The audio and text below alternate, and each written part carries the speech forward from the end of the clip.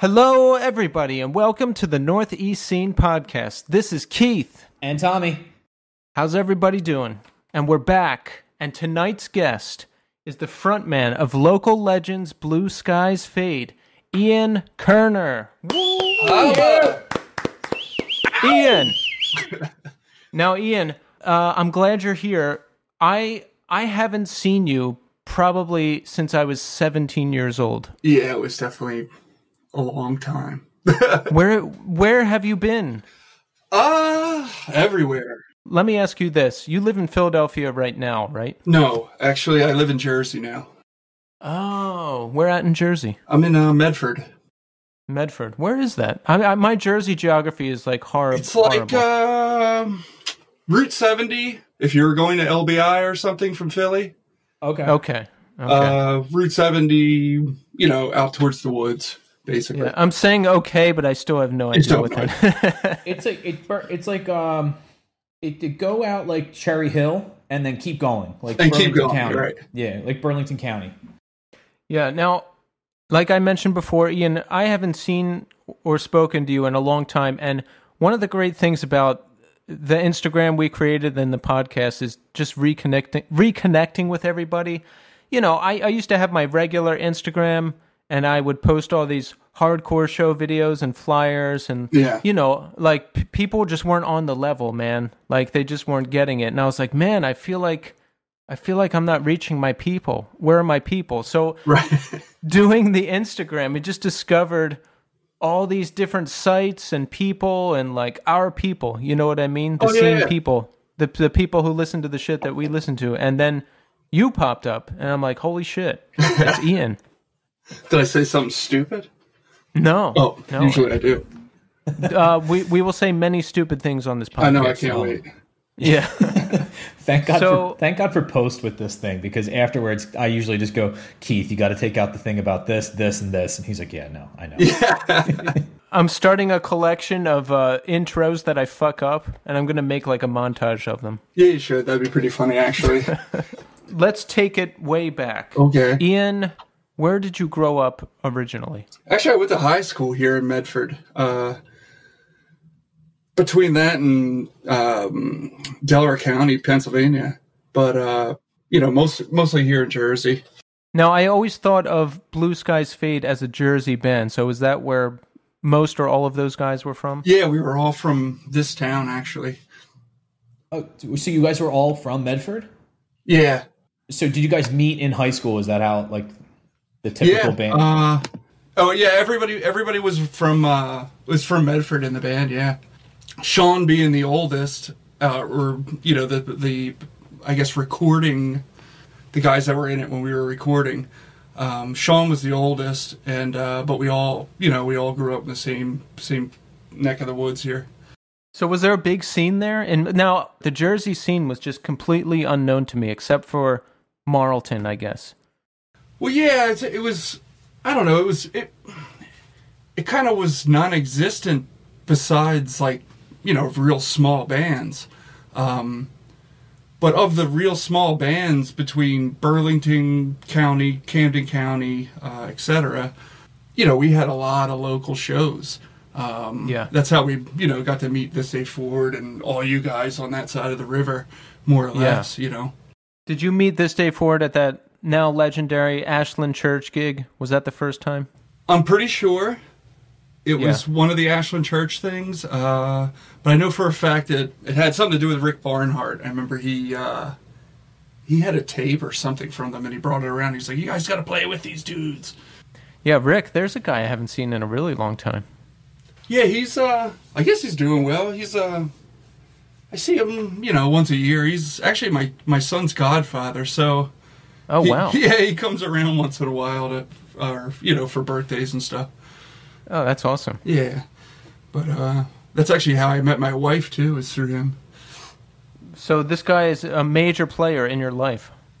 Well, I mean, if God forbid something happens to Ian, Rick is stepping in. Oh, well, that's the whole deal. And the best part is he's probably a godfather to like 47 different kids. And I was like, you're going to have like a 50th birthday and everybody's going to die except you.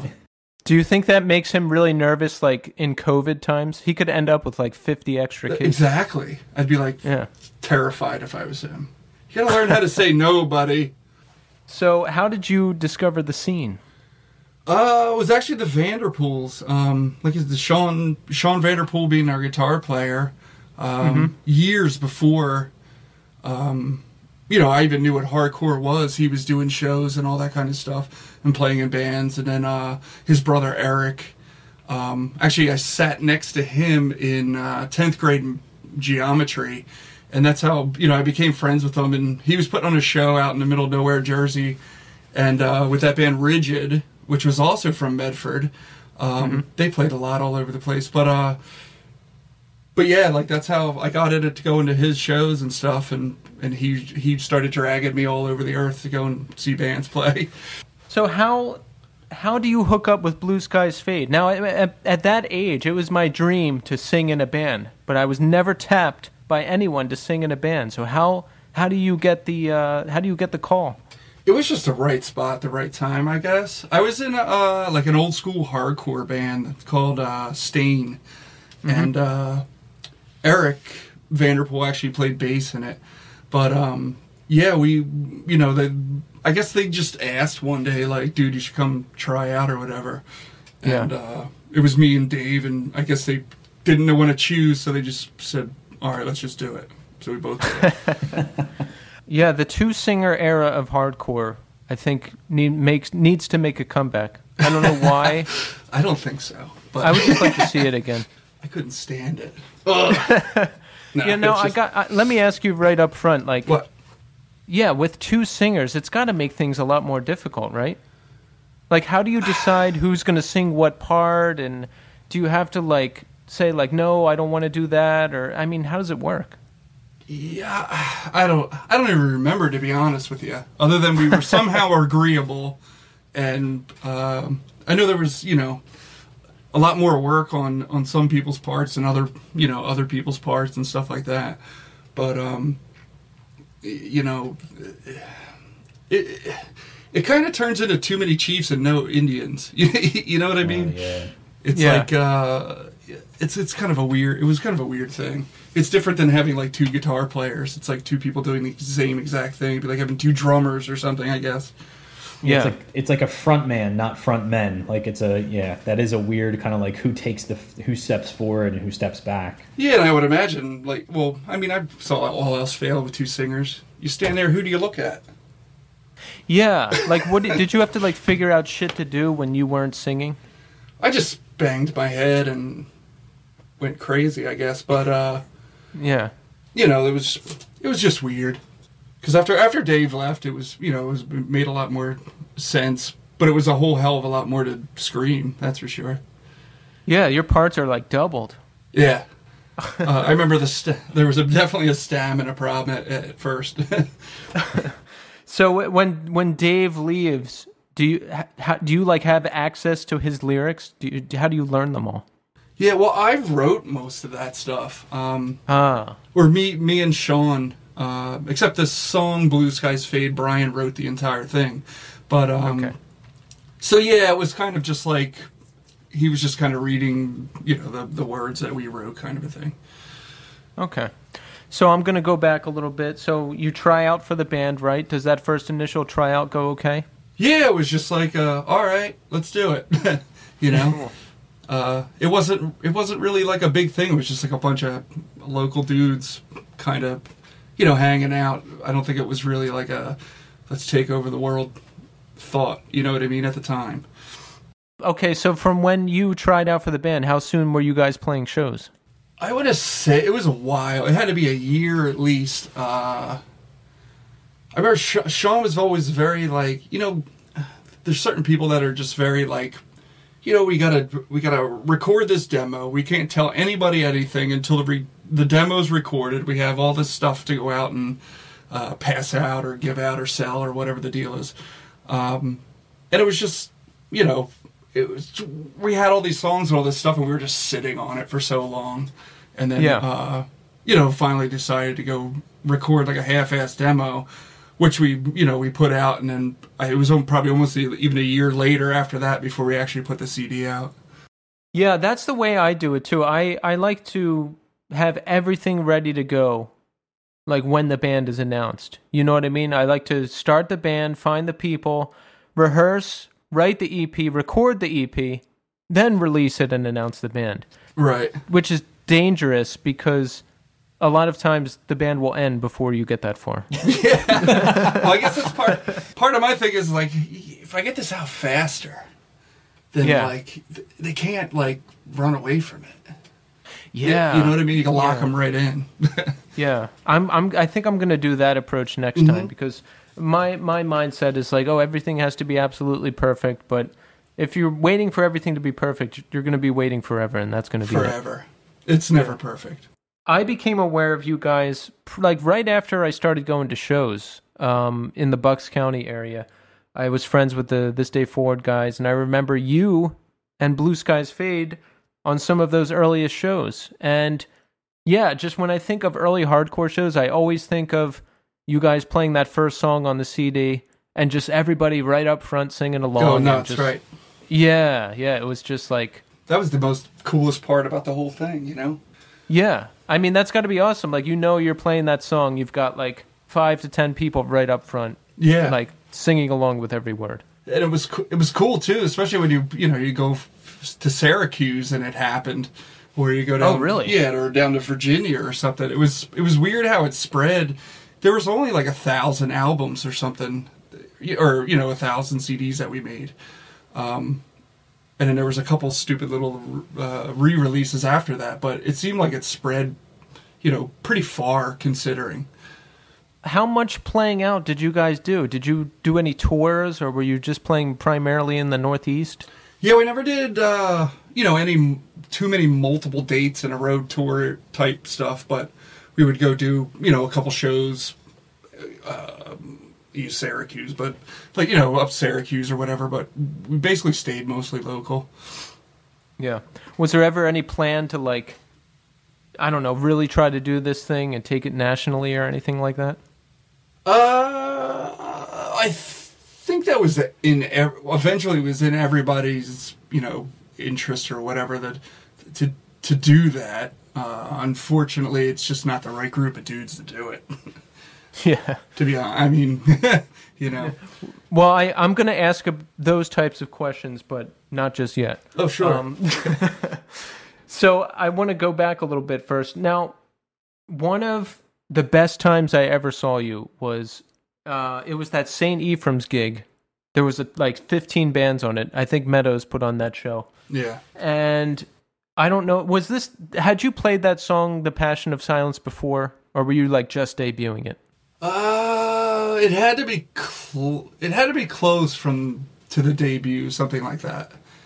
Okay. Because I remember there was a ton of people at that show, just a ton of people, and you guys started playing that song for the first time, and I was on stage recording it, and I'm still very upset that I lost all those tapes because I had the perfect fucking angle. Right. It just looked great. It sounded great, but hey, what are you going to do? Yeah, and the place just exploded. Like, especially when you go into that first breakdown, like about a minute 30 in. Right. Oh, man, it was just like unbelievable. Like, I'm so glad a video of that song exists at that show because it's just such like a... Oh, yeah, there's one behind the drums, I believe, right? Yes, yeah. yes. Yeah, I remember that. Yeah, no, that was definitely a cool song. It was weird at the end of the band. It was weird, like nobody in the band at that time was like very, I guess, good at writing songs or and it wasn't everybody. I mean, Jay the drummer was still playing drums, but everybody else came and gone.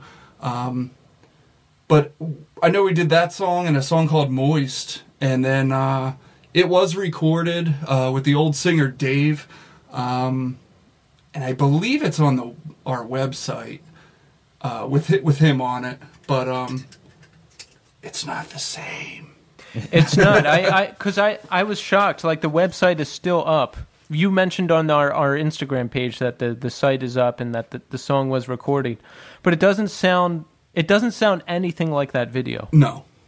like at all. No, like no, that breakdown is definitely not as prominent. No.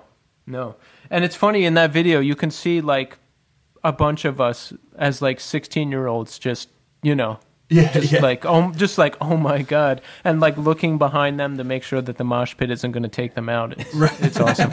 Yeah. Yeah, Colin, I think Anthony Green, everybody was there. Everybody. Oh, yeah, Gary. Yeah, you can see everybody. Standing right there. What were some of your influences? It's like, to me, it's like classic 90s, like New Day Rising, like that really moshy metal type stuff. What kind of stuff were you guys inspired by? Honestly, Blueskiesfade, the whole like emotional screamo thing, came from you and I. Not me and you, but the band. Yeah, the band. Yeah. I saw them in New Brunswick somewhere in somebody's basement, and was just like completely blown away. Whether their emotions real or fake or whatever, they put on a hell of a show. And so we were trying to incorporate that kind of a thing into it. You know what I mean? Real or fake. Yeah, no, you and I made a big splash. They were highly influential. The live shows were always spot on. I remember everybody was just always raving about them. I wonder why they broke up. I have no idea.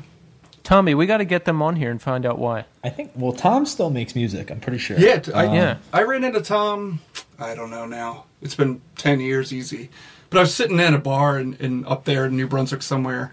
And he was sitting at the bar next to me. And I was like, man, really? I used to talk to you on AOL. And he looks exactly the same. The one guitar player used to wear, he had like big, like black rim, like horn rim glasses.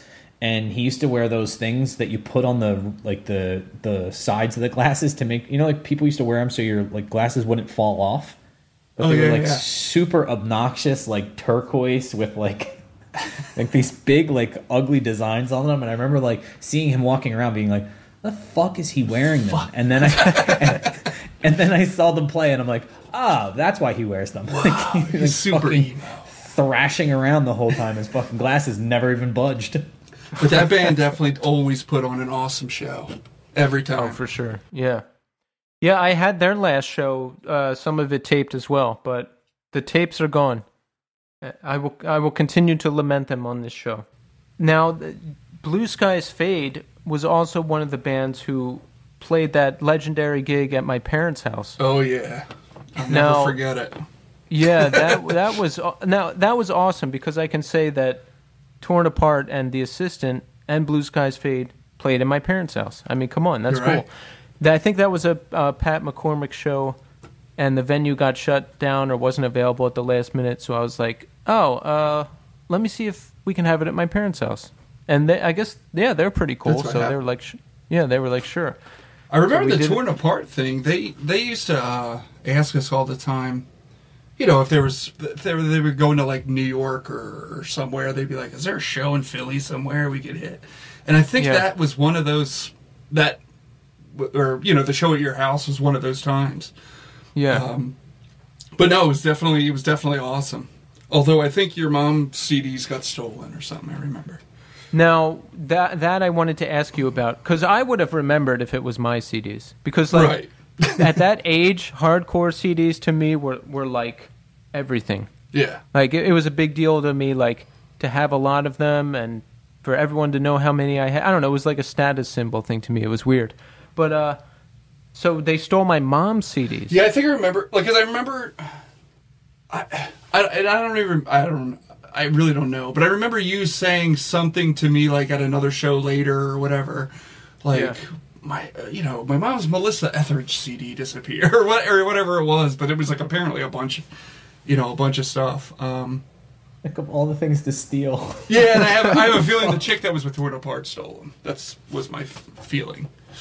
Well, I know it was the singer's girlfriend, right? That's what we're alleging here? Yeah. All right. What's that guy's name? Brett. Actually ran into him walking down the street in Philly about a year ago.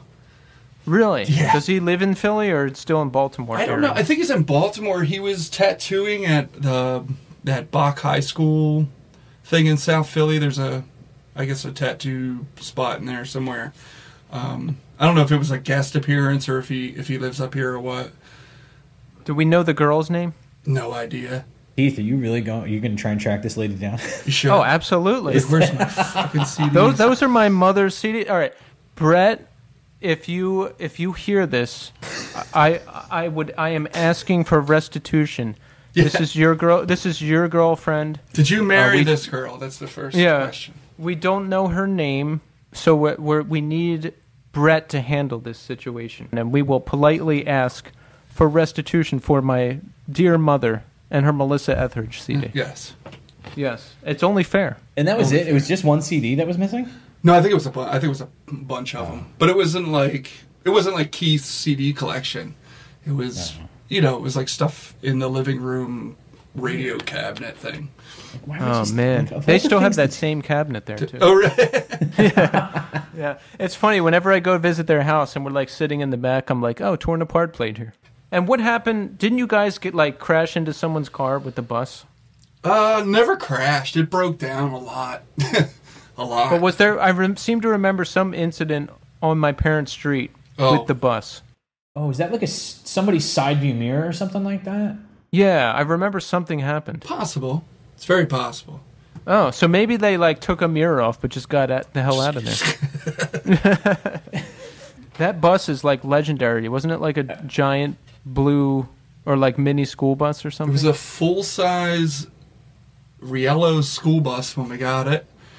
We took all the seats out, put a couch and a love seat, refrigerator, TV, bunk beds, the whole 9 yards in it, and we painted it black with blue hot rod flames. It was awesome. It got about 3 miles to the gallon. How long did you guys have that thing? Oh God, I don't know, 2 years maybe, something like that.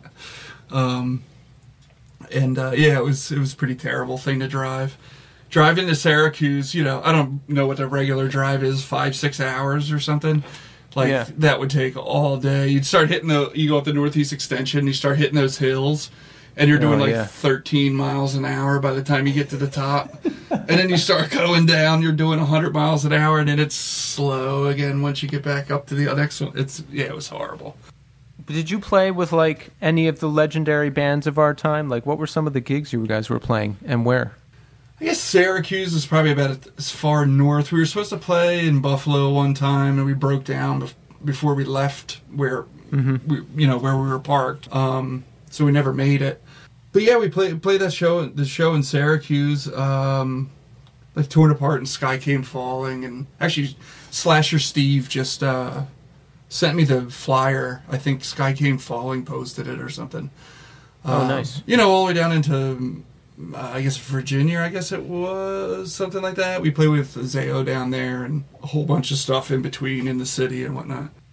I don't know when exactly, but it seemed like you guys were around all the time and then you just weren't. Yep. So like what happened?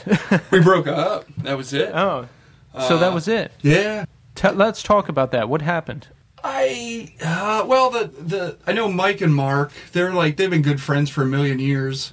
Mike was the second Mike bass player, and Mark, was playing guitar. And I think everybody just kind of wanted, for one, everybody wanted something but didn't want to work for it. And then two, there was nothing being written.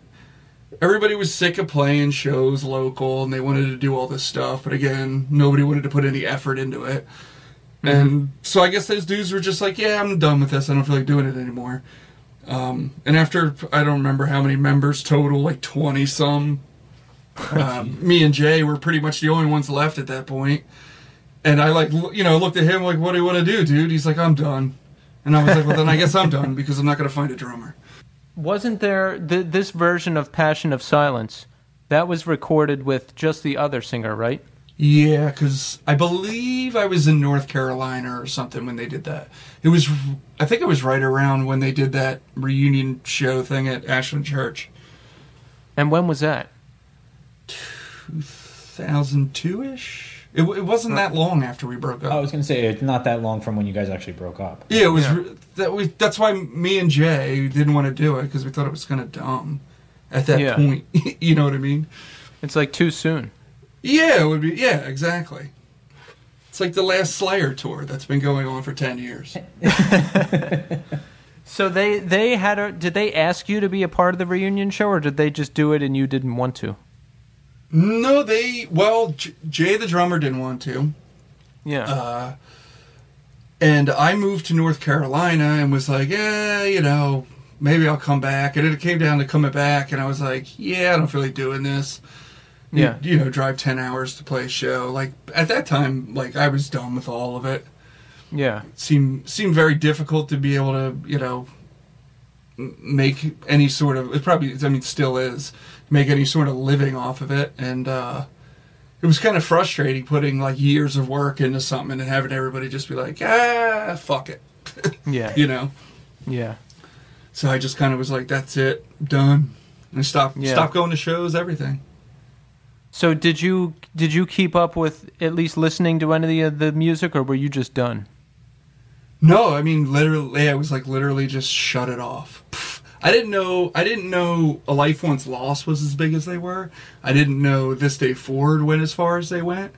It was like years later, and, you know, what was, I saw Bob posted a picture of them in a van or something in Moscow, and I was like, get the fuck, like, what are you talking about? And then I ran into him somewhere, and he was, you know, he was telling me stuff. I was like, holy shit, like, I didn't know that, dude. Like, I was just like, forget it, I'm out of here. I'm going to live down in the dirty South with a bunch of weirdos. And now, why did you decide to move to North Carolina? What'd you do down there? Honestly, I don't, nothing.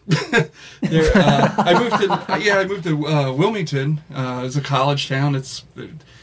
Unless you're a bartender, a waiter, or a waitress, or something like that, there's really nothing, you know, going on. It's just like 10 million college kids.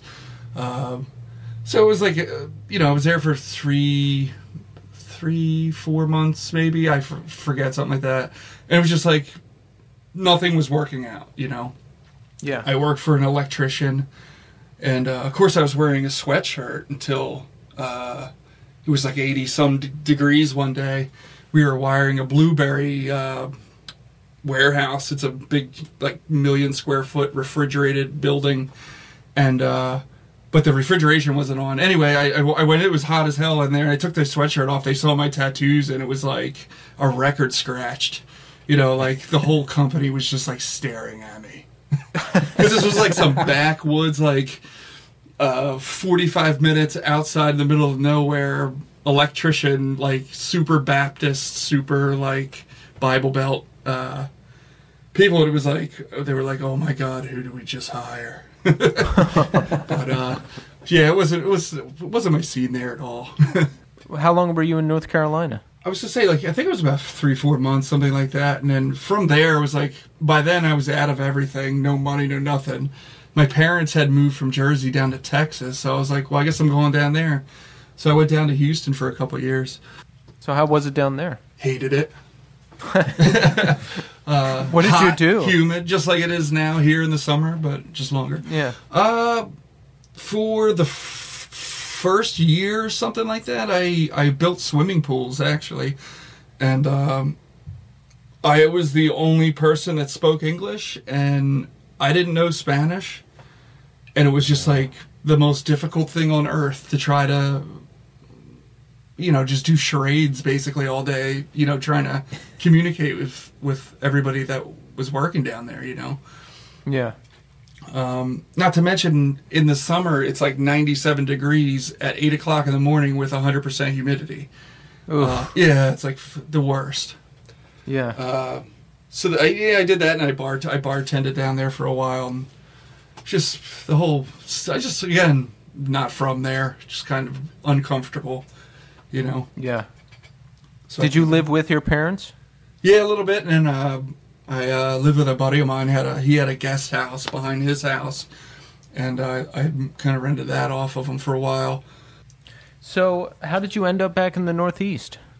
I literally I had it. I was like, I'm done with Texas.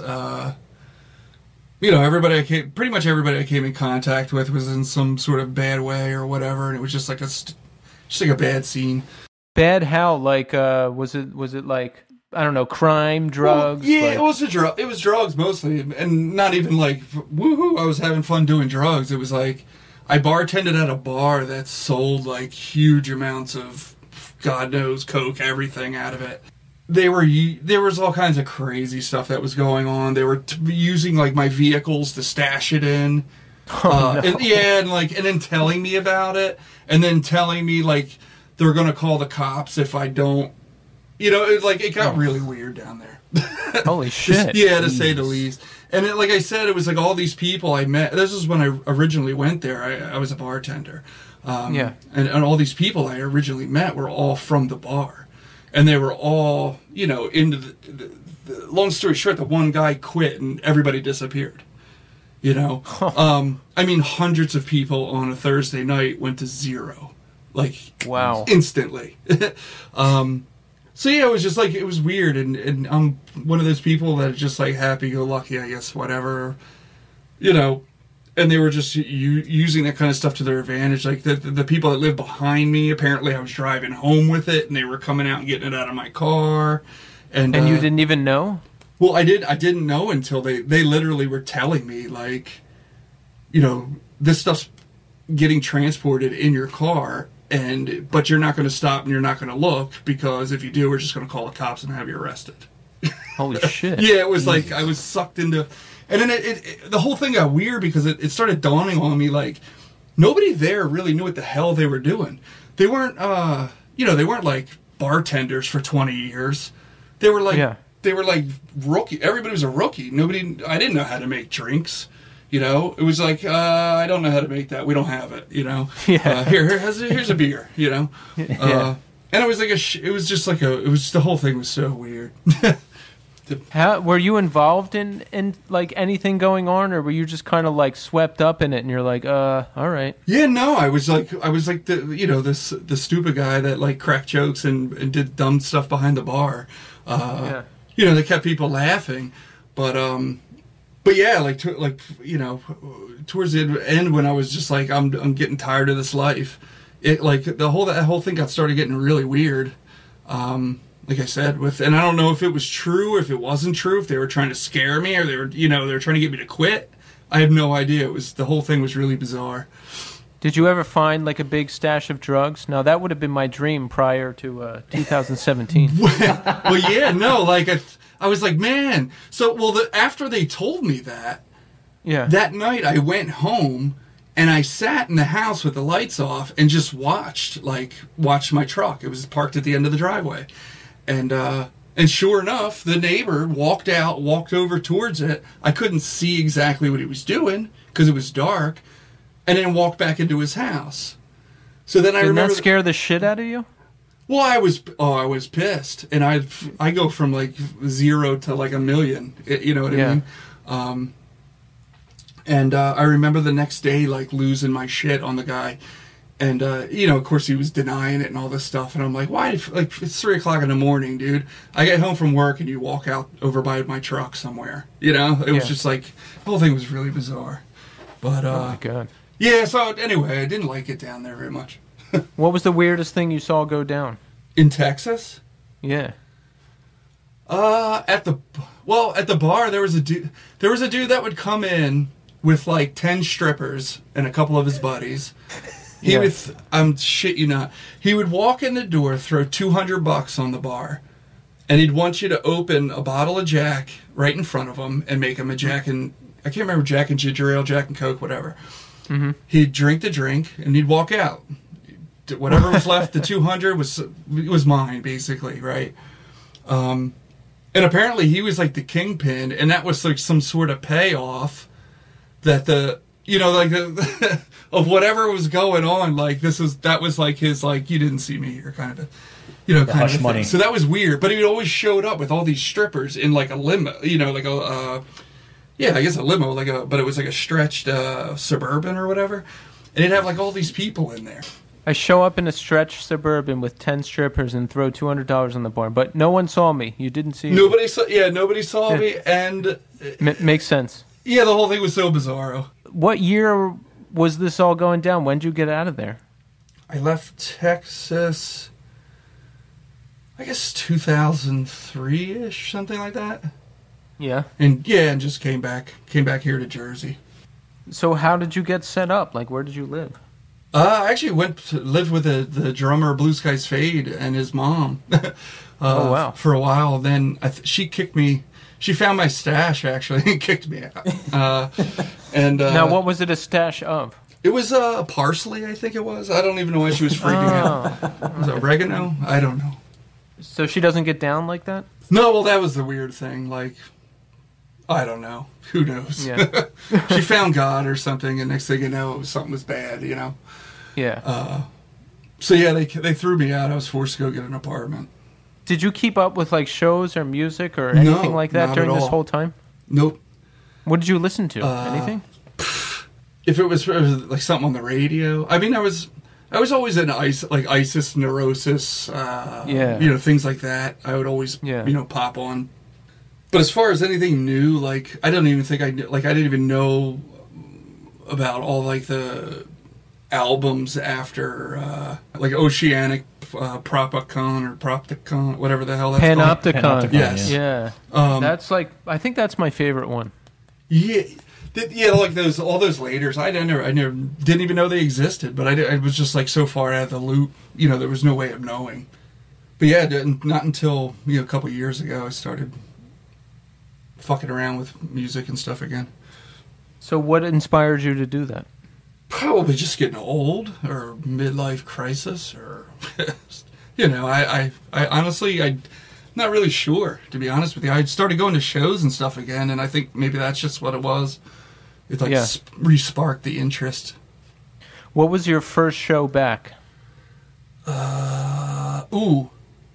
Honestly, it was Mastodon and Death Clock. I think it was at the Electric Factory. Yeah. And a friend of mine was going. Was like, dude, I'm going to go check it. I didn't even know who either of them were, and that was like the first one back. And then he started dragging me to shows. I remember actually that's where I first saw Bob again. Was at the church on Chestnut Street. First Unitarian. Yeah, thank you. It was I Hate God and High on Fire, I believe, and I was walking up to the show, and there was Bob standing on the sidewalk. I was like, well, I haven't seen you in a while. What was it like seeing him again after all that time? It was weird. He looked no different. Still had the same haircut. Yeah. And, he looked exactly like the same guy. No, it was cool. Yeah. He's always been, a great dude, man. Of course, you guys know you're friends with him, but... Oh, yeah. He's been on this show, too, as well. Yeah. Well, so, I mean, when you were going to shows, were you, like, seeing people other than Bob you haven't seen in a while? Did you recognize a lot of people? Oh, yeah. Always running into, like, say, Chris Striegel, and I call her Drop V, Vicky Weiss. I see her all the time. We both have, like, the same bands, I guess, in rotation or whatever. A whole bunch of people every now and then I'll run into.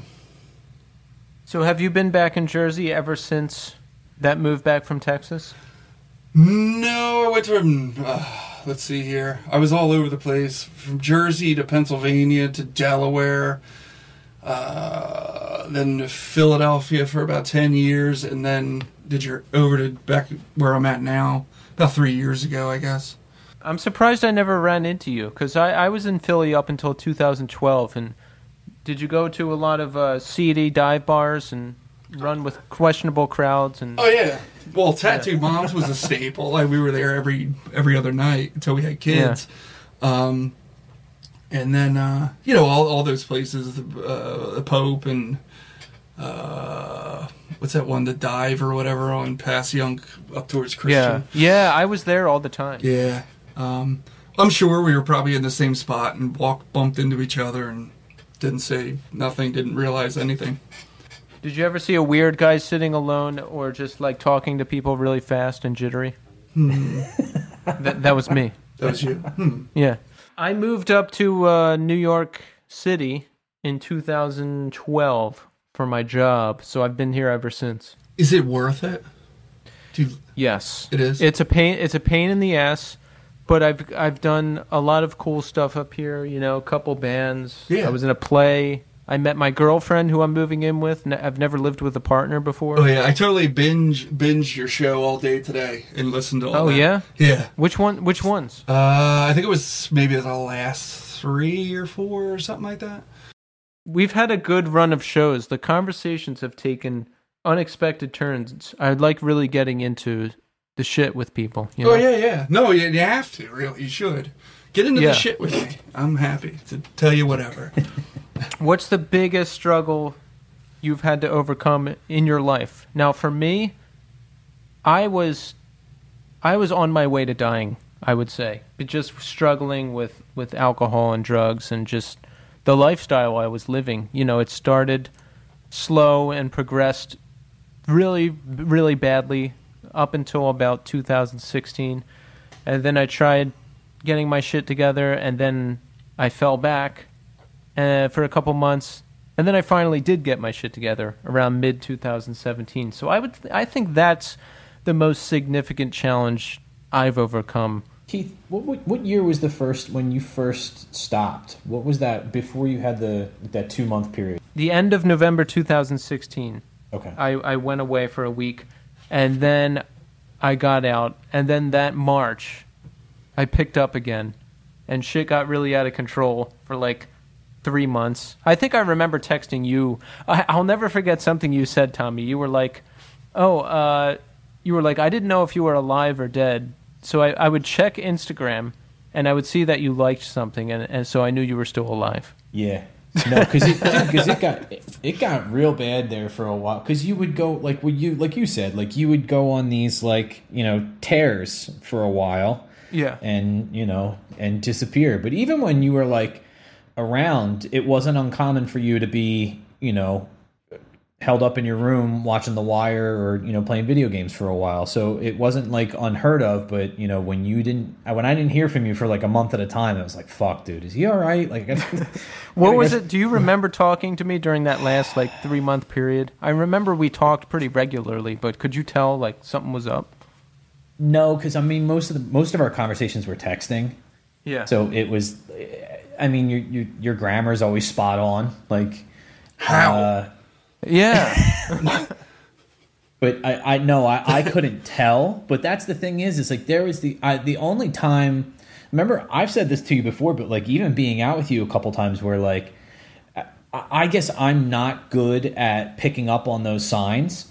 Yeah. And like, you know, Doug would say something like, "Yo, is he all right?" I'm like, he seems fine to me. Like, keep in mind, I was, you know, I had 20 drinks at that point, so everybody seemed fine. Trying to keep my composure was always the ultimate goal. You know what I mean? Yeah. Maintain. Yeah, it was all about appearances. Ugh. So, Ian, what has been your biggest struggle in recent times? Recent years was probably, I had a business in Philly that was, I had a partnership, and I guess my partner realized it was kind of a rough game, basically construction, especially in the city. He bailed on it, and I thought I could keep it going, and it just couldn't keep it going. It cost way too much money. But I had two office people and 10 guys in the field, and it's actually how I came to realize like I had anxiety issues and all this other stuff, because it like basically my doctor said it created so much stress. It was almost like a post-traumatic stress thing that like all of a sudden like my fuse was so short that like I couldn't handle anything. You know what I mean? Because I had 10 guys fucking up everything they touched. I had $40,000 to $50,000 in bills a month to keep everything going, and I'm just running around like a nut with people pissed off at me, because nothing ever goes right, Which by myself I never had issues like that because I could somewhat control myself.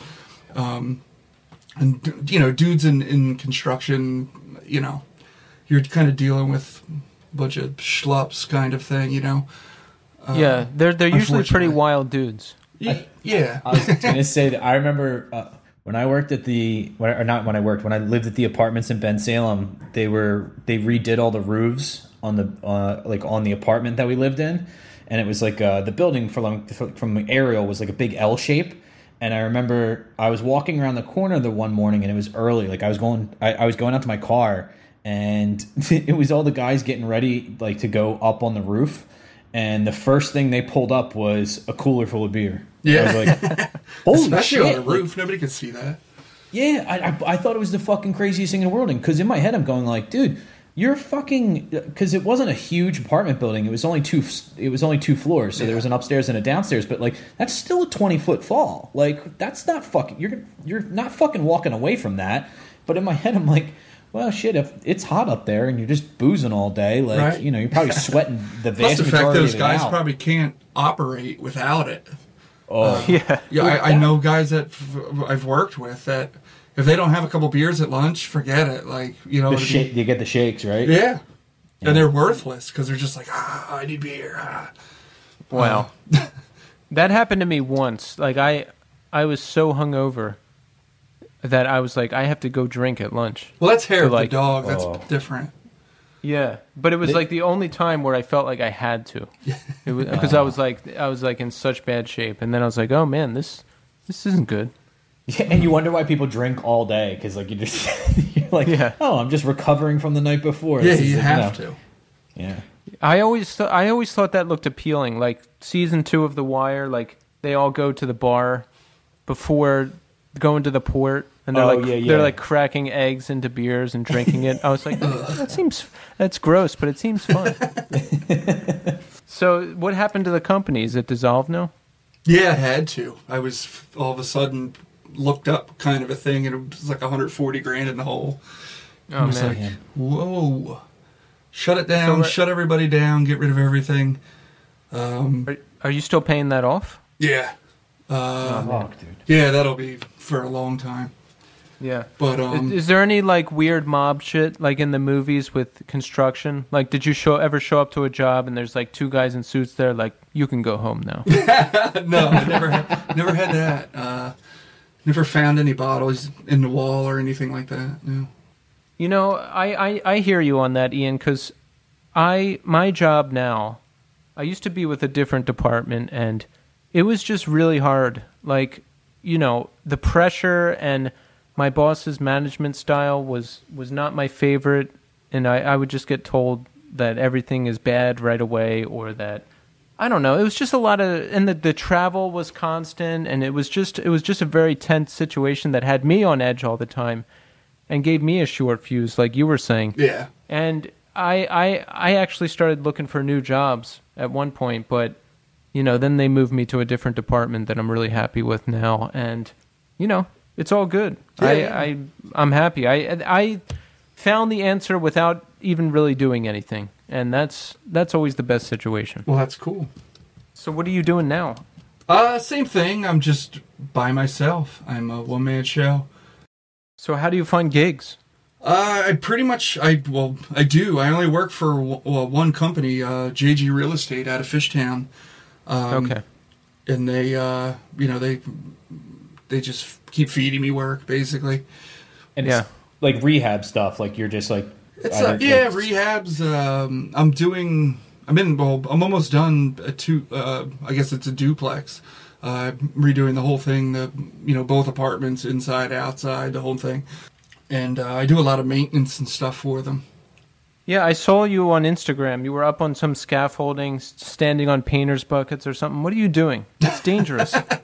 I put a giant window in the back of... It's actually their office. Put a big... I think it was 4 foot high by 10 feet wide or something like that. So what are you up to now? What's your family life like? That's it.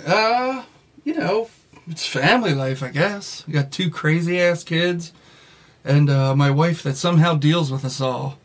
Yeah. How long have you been married?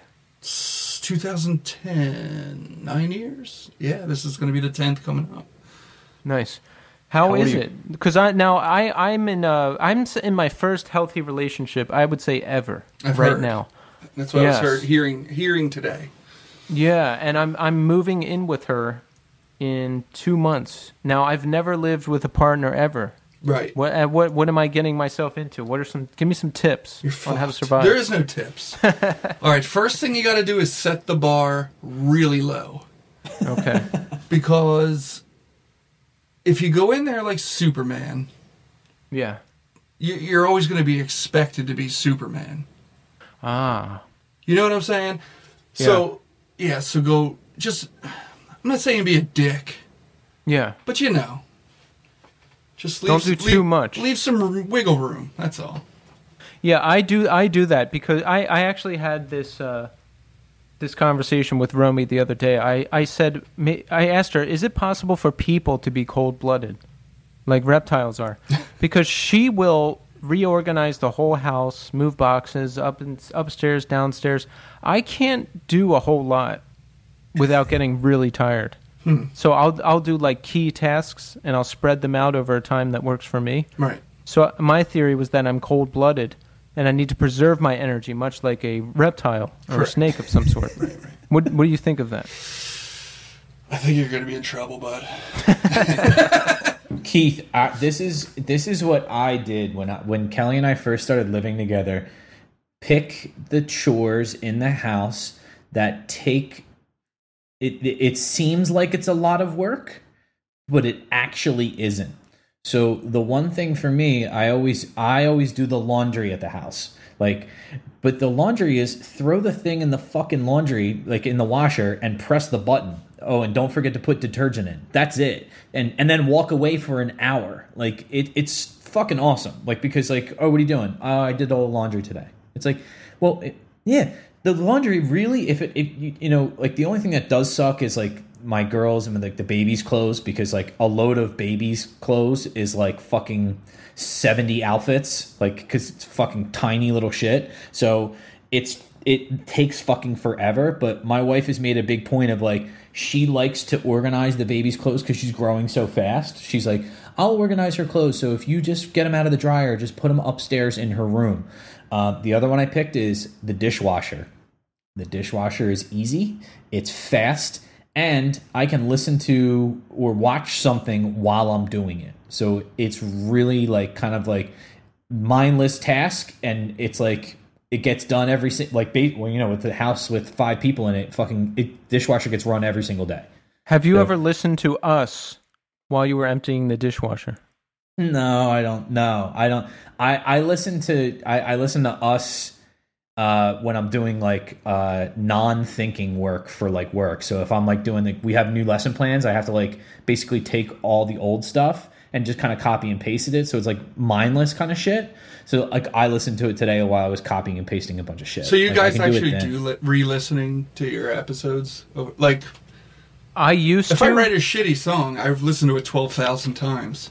Until it's not even I don't know if it's good or bad or what anymore, because it's just pounded into my head. But I used to, but I don't anymore, because I'm gonna let my fellow podcasters in on a little secret, and I have Mike Shaw to thank for this. The secret is in the editing, and to edit an episode to make it sound perfect takes up to 7 hours sometimes. Oh, I could imagine.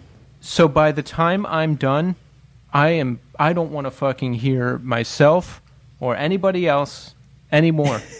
So I edit it. It's done. We have a friend who mixes it for us, and that's it. Done. But listen to this. Here's how vain I am.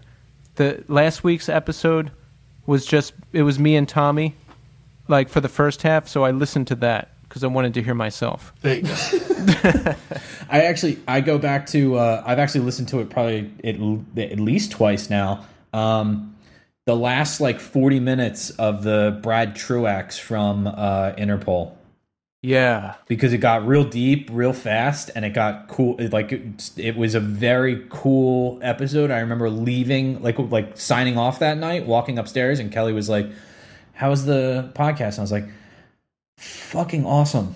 Yeah, it went really fucking well. And it took this very strange turn out of completely literally out of nowhere, and we had this fucking awesome conversation. It was really cool. That was a good one, yeah. So yes. So back to chores. Now I have chores that I do. I feed the cats because I love them. I love doing that, right? I do the dishes. I think I'm going to take over cleaning the cat box. Oh, God, don't do that. Because it's also cat related. Okay. You really like the cats. Yeah, I like them a lot. I didn't realize I was such a cat person, but these cats are wonderful. I bother them all day long. Like they're like napping, and I just go over and I keep petting them. They're probably like, dude, chill. We have, when we lived in South Philly, we had 5 cats, 5 dogs. What? And, yeah, my wife likes to, rescue the animals. Wow. And it was like all 5 cats were assholes except one. Of course, that was the one that died. Or first, and we've been through a million animals since then, but now we're on 3 dogs, 2 cats now, 2 kids. Okay, that's more manageable. Yeah. Well, yeah. My wife has it down to a regiment, though. She's got them pretty good. That's good. Yeah, I like the routine. My girlfriend does not like it. Like, I'm all about routine. She calls me quadriculado, which means graph paper, because I'm very like, all right, this is what we're going to do. From 2 to 3, we're doing this. 4 to 6, we're doing this. 8 to 10, we're doing this. She likes more spontaneity, but I hate it. But listen, we've got a routine. It's working out. I think it's going to be fine. That's all that matters. Yeah, plus I've never lived in Manhattan. I've always been in Brooklyn, so that'll be cool. Yeah, should be, definitely. Yeah, I can say I lived in Manhattan. Yeah, I actually, my mom was asking about you, and she's like, how's Keith doing? I was like, he's moving to Manhattan. She's like, oh my. She's like, I guess his job is going well. I'm like, well, yeah, but I think it's more he's moving in with his girlfriend. She was like, oh. Yeah, that's really good. They must be doing really well. Because in my mom's head, like, everybody that lives in Manhattan is like, you're like rich. Not even close. Well, that's the idea I have on it. That Manhattan is insane expensive. Yeah, it is. But the thing is, you give up every cent to live there. Yeah, and that's. Yeah, it sucks because I'm like, oh, I could probably buy a house in Philly or something. But, I don't know. It's nice to, walk out the door and the corner store is right there, the laundromat's right there, grocery store's directly next door. I walk 1 block for anything. Yeah, it's pretty awesome. I miss that about being in Philly. I was going to ask you this. So, living in Manhattan now, do you guys have a washer dryer? Or do you have to have, you do a laundry service? We have to take it out. There is no washer dryer. I'm sorry. There is a washer dryer, but the fucking guy downstairs won't let us use it. Why? Wait, how does he have control of it? Well, she used to have the whole building. There's an apartment upstairs and an apartment downstairs, and then they ended up losing the downstairs. So this guy lives there. And she texted him like, hey, can we use the washer dryer? And he just never responded.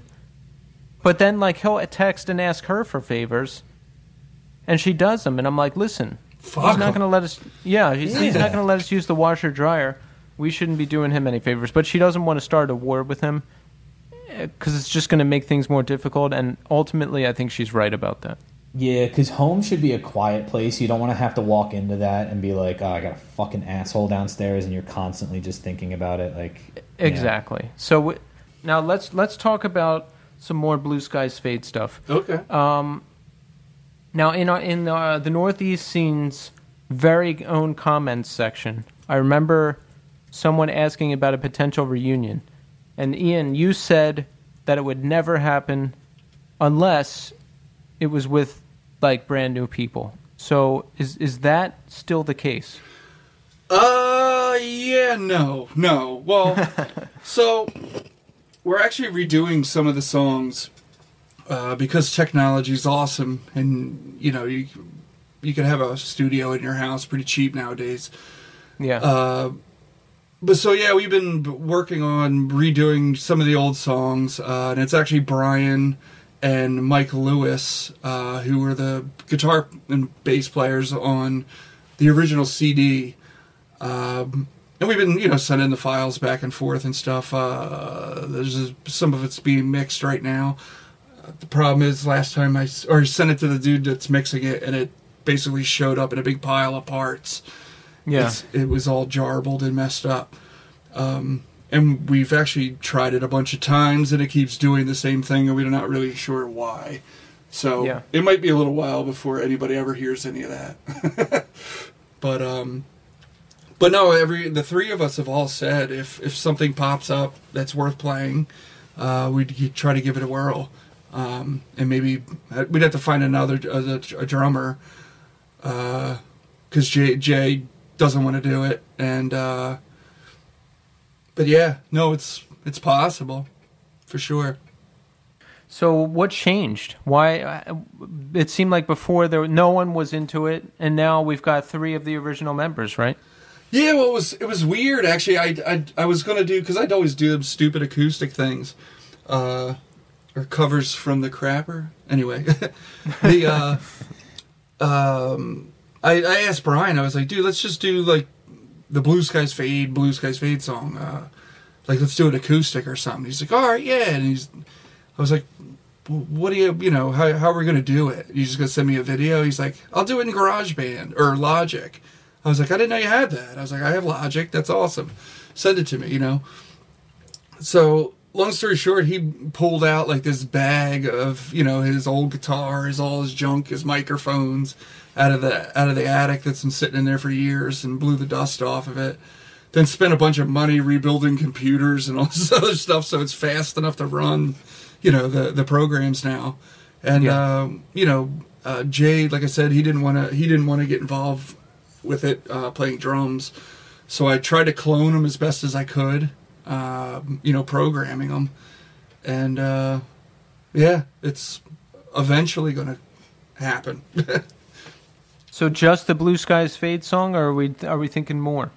Oh no, we're planning on doing the whole CD, maybe even writing some new stuff. It really depends. The Brian, Mike, the bass player, lives 5 minutes from me in Mount Laurel, but Brian lives down in Atlanta, so it would be everything's kind of difficult, I guess, but especially now with COVID and just the unsure of anything month to month or even week to week now. Yeah, it's been kind of ridiculous, really.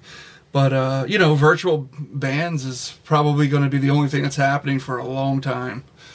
So I think that was kind of our plan with it. And maybe try to do some videos or something. But it's really just having fun. Maybe Passion of Silence 2020. Passion of Silence 2020. I would love to redo that for sure. And they both said that they would play it. They didn't have anything to do with writing it. But what's the rest of the guys being pissed off a little bit more that we did another song. Yeah. So no 2 singers anymore? I guess some of the other members are not into it anymore? No, actually there was quite a discrepancy a few weeks ago, or quite a kind of a blowout. Because we weren't really, Brian, Mike, and myself weren't really inviting everybody to redo it, Like I said, Jay didn't want to do it, and I was like, well, what are we going to ask a bunch of people that either quit or got kicked out or whatever like, let's just, just keep it to ourselves, keep it easier. Plus the fact, how are they going to record? They're going to have to come to my house or come somebody's house. And, it's right now, how do you do that? You can't, you shouldn't, I guess. So, then they took it as we were just using the Blueskiesfade name, blah, blah, blah, which is basically something we built. So I don't see what the big problem is. But, it turned into a little bit of a blowout. And then, of course, when I lose my shit, and that ended the whole conversation. But people don't like hear the truth, I guess. Yeah. So is it original members that are upset they're not involved, or is it just people who were in the band at one point? Yeah, it was people in the band at one. Well, it was two original members. I don't know if the one like what the hell with them. Sean. Yeah, Sean's off in like the Appalachian Trail in like North Carolina mountain somewhere, and he reappears once every like 2 years. So it's like how is he supposed to do it? And then the other singer, I just wasn't really into being involved with that. So and he was kind of the man the one I got like pissed off about it, and was just like, this is why I didn't ask you, and take it however it is. And I'm sure I came off like an asshole, but well, with these situations, there's always going to be hurt feelings to some degree. You know what I mean? Right. Well, and I'm very much, it's easier to just ask for forgiveness than to ask permission. Yeah. And I was just going to kind of, it is, period. It doesn't matter what the hell you're doing. It's easier just to do what the hell you have to do and then deal with the consequences. Because if you ask, there's a chance of them telling you no. And then what? You know what I mean? At least it's already done. But you guys wrote the songs, right? Oh yeah. I don't know, other than it was just like, why didn't you include me? Like, you know what I mean? Like, what the thing was over. It's like, you quit because you didn't want to do it anymore. Now you're mad about it. Like, what the hell? Yeah. But yeah, it is what it is, though. Right. Well, I'm looking forward to hearing some updated stuff. Sure. Yeah, same songs. Just the quality now with the digital stuff is awesome compared to what we paid out our asses for in 1997 or 8 or whatever year it was. I need to learn that, Tommy. We could be like starting a band. With what? How to do recording? Like with Logic and stuff. Dude, I'm telling every person listening to this podcast that has Apple devices, play with GarageBand. It's the coolest thing. Once you figure it out and you can send shit back and forth to your buddies, it's really cool. See, I haven't, like, my wife has a MacBook from work, so like like that's what I'm using right now. But I've never even opened GarageBand. Like, because I always thought, like, I don't know how to record or anything like that, and I don't have anything. How do you plug a guitar into a computer? Well, there's definitely you got to buy the thing, an interface. Yeah. Yeah. So there's a couple things. Thanks, like, Keith. What's that? Keith's like, you got to buy the thing. The thing. Yeah. You need the thing. Yeah. People have told me to get that thing. I've been. Is it really just like, it looks like the plug that goes into your guitar, and then there's like a USB on the other side? There's that, which the problem is latency, which is, like you'll play a note and then like a half a second later you'll hear it. Oh, okay. So I started out with some Amazon $10 USB to quarter-inch guitar cables, which was cool, but like the latency was terrible and it sounded like shit. So I ended up getting like Focusrite, whatever this is, interface, and doing it that way. But the other dudes, they just have like some little tiny gizmo that they plug into their guitar and into the computer. I'm not exactly sure what it is, but it's amazing, the technology. You could just email it. They could add a track. You could email it to another guy. He could add a track. You could shoot it, wherever. It's kind of awesome, because that's what we did with Blueskiesfade, and then I sent it to the guy to mix it. Wow. Yeah, it's like I said, it's amazing. The drummers that are in it, I mean, they're programmed drums or whatever. But if you don't have a drummer, you just it'll just like read what your guitar track or whatever, and just start throwing drums on it that like actually work. You know what I mean? Oh shit! It's definitely cool. I keep telling. I'm doing another band too, by the way. I keep telling those guys that I was like, you guys got to mess with this. It's kind of awesome. Let's talk about this new band. Uh-oh. It's kind of a crazy thing, actually. I'm playing guitar, which I don't even know how to play a guitar. I don't know if they know that. But I bought a guitar like 2 years ago or 3 years ago. Anyway, it's going to be it's called Hard Turf, and it's a bunch of dudes. Scott Emhoff from Brothers Keeper. He's in it. Josh Alvarez, which is in. He's what's the hell's his band? Cross Keys. He was in a whole bunch of other bands. He's also does the podcast Cinepunks. If you people are into movies, there's a dude. His name's War Dog. I don't know what his. He goes by War Dog. I think That's he's a like cool name. I think he's like a doctor, a brain surgeon or something, and wow. he doesn't want the world to know what he does. Fair enough. Anyway, he's a Dr. War Dog. Yeah, he's from Virginia. He drives up to Philly for practice, and this guy Jason Swisher from Harrisburg, who's been in a bunch of bands as well. So what kind of music is it? It's hardcore. Yeah. It's kind of like stoner rock and hardcore crossed together. It's like got like riffy parts, but like crazy breakdowns. You know what I mean? Nice. Are you just playing guitar?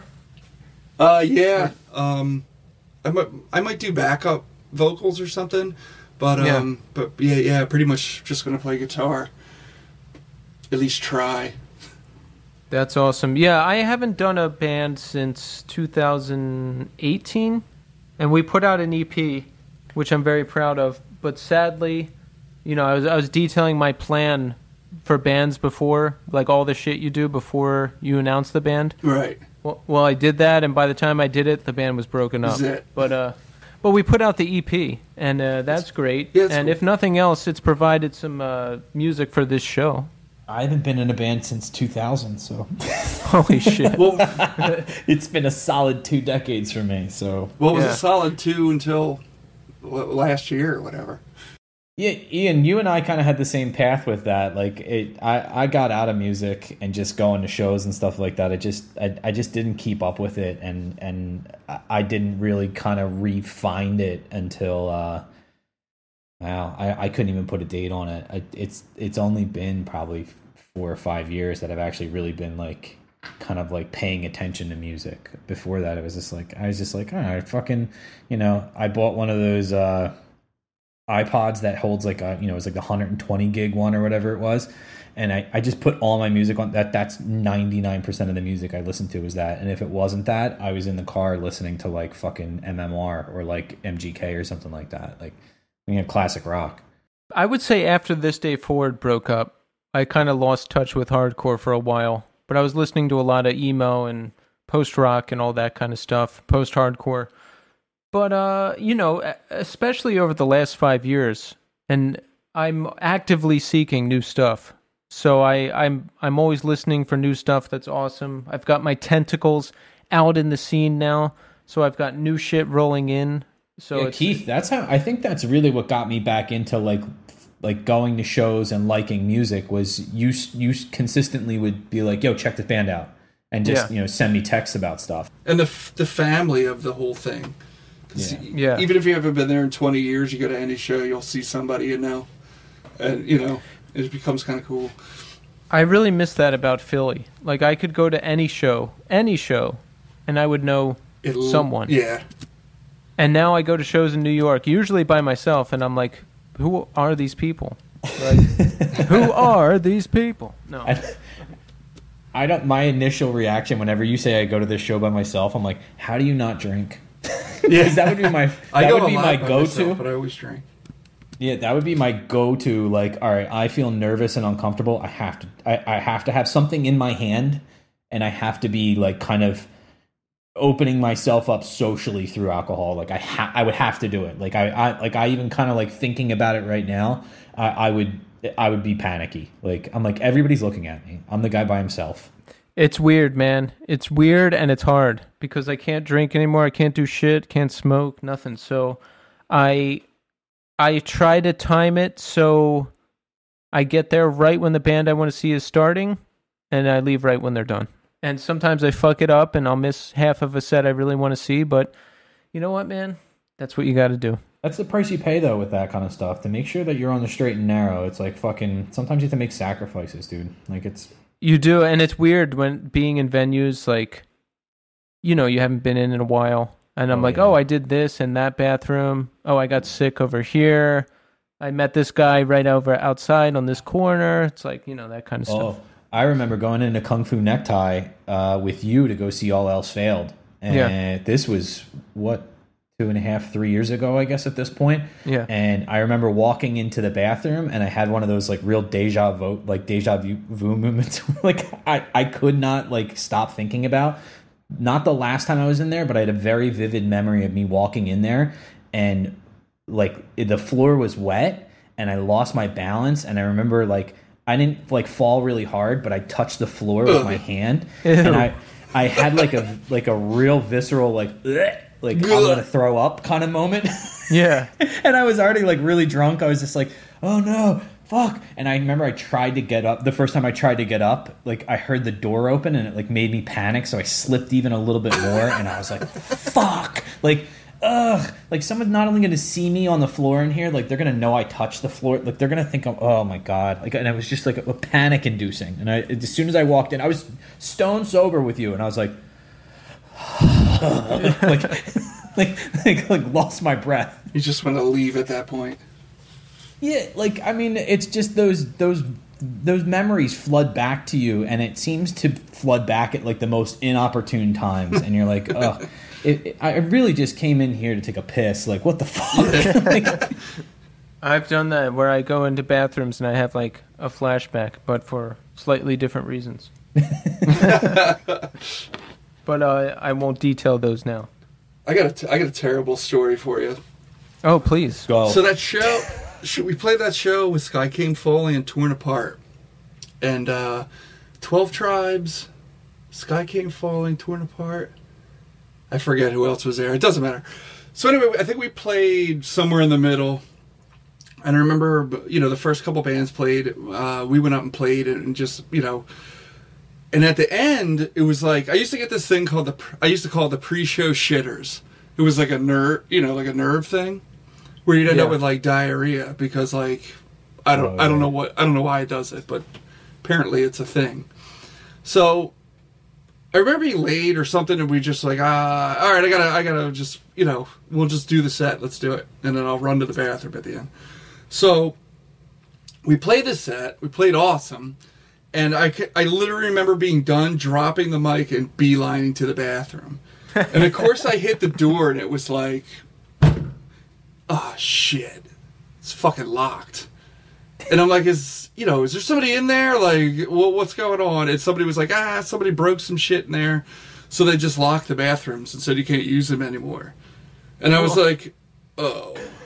Okay, well... Yeah, what am I going to do then? Yeah, like, well, there's 100 to 200 people, whatever, is a bookstore in Syracuse.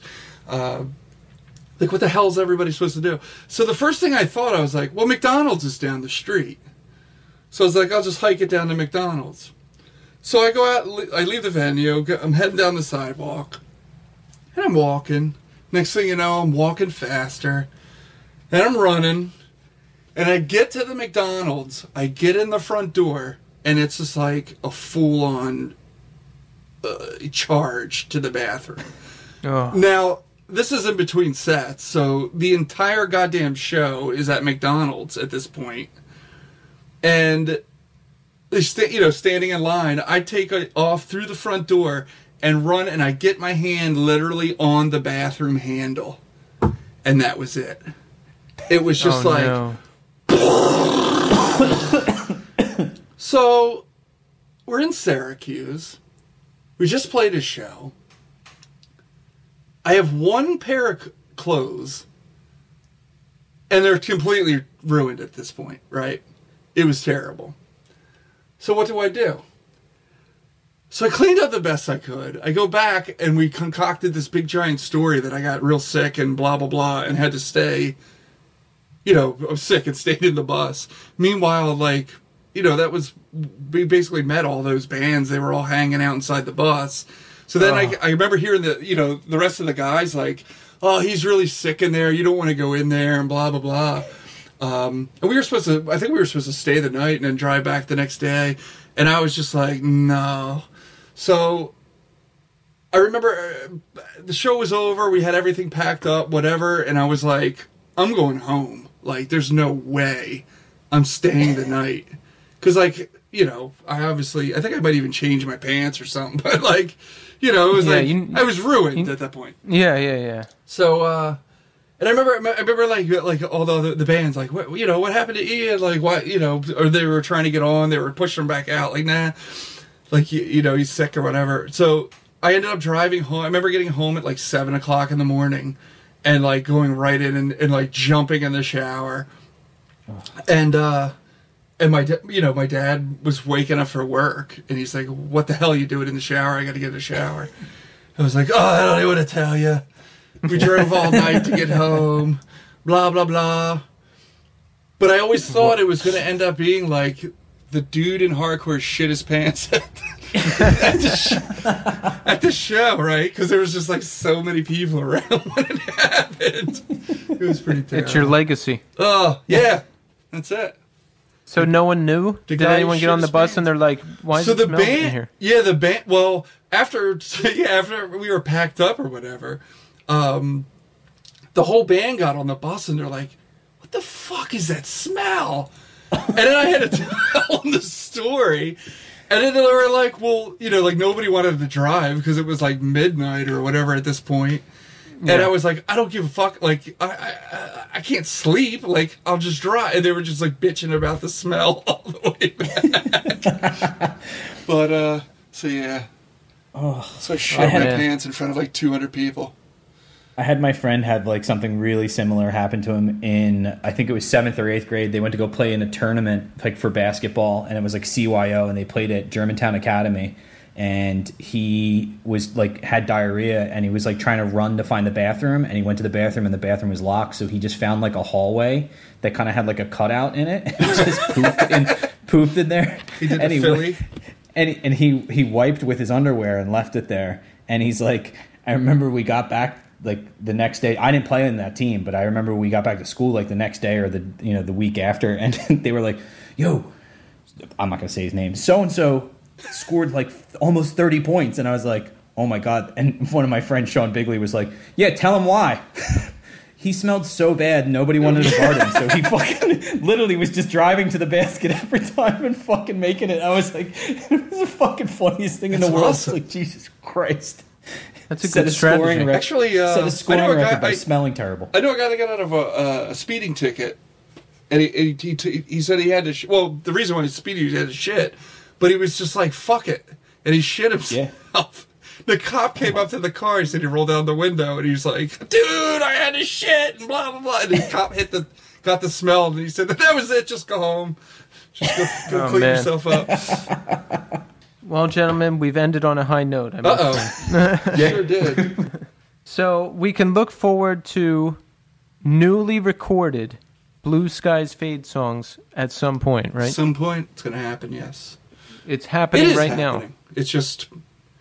It was supposed to happen by now, actually. This was the, supposed to be, like, not really a release, but like, hey, here it is. Go download it or whatever. But yeah, I screwed up sending it to him, and now he's got a big mess to put back together. So what about potential live gigs? Have you guys talked about that? Yeah. Basically, if something came up that was, I guess, worth Brian driving from Atlanta up here, or to wherever, I know Josh Klein, who did played drums for their reunion or whatever.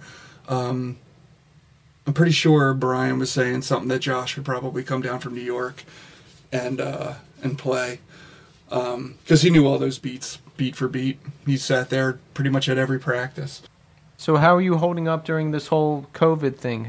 Was there a period where you weren't able to work, or how are you getting by? No, luckily I'm in vacant buildings all the time for the most part. I kept on keeping on. My wife got furloughed for a little bit, and then they brought her back. Now she's doing A couple days at home, a couple days at the office.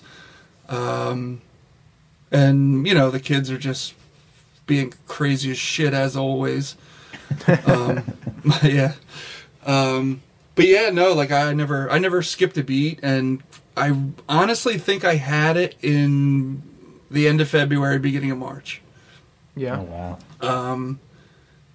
Yeah, I had, insanely high fever and coughing to the point of throwing up, but never actually coughed up anything. For 3-4 days, and then I finally went to the doctor, and they gave me some medication that I took one dose of, and I literally was up for 4 days. It was like, Wow. I was like, what did you just give me? Like, was it meth or something? Like, what the hell was that? Yeah. And whatever it was some sort of steroid, something or other. But it knocked out whatever it was, and it went away. But they tested me for a bunch of stuff, the flu and everything, and it wasn't that. And then when this came out, I was like, that's got to be what I had, That's crazy. But I refused to go get tested because I don't, I don't need them tracking me wherever I go. Oh, you believe in that? Well, they are, from what I understand. It's something that they're doing with their cell phones. Oh yeah, I heard about that. That if you have actually, it, they're. And my big thing is when all that shit's over with, and some asshole hacks into that database, the lawsuits and whatnot are going to be insane. Like, you gave me COVID. You know what I mean? Like, so my cousin's actually going to. She's going back to college next week. She goes to Wesleyan, and she was saying that when she gets up there, she has to quarantine for 2 weeks. They have an app where you order all your food, so all your food is basically delivered to your room, so nobody's leaving their room. And then twice a week you get tested. And then there's something else on their phone, like it's an app that I guess the university has developed, and it's if you are symptomatic and you test positive, it automatically alerts all the people that have been within the vicinity of you.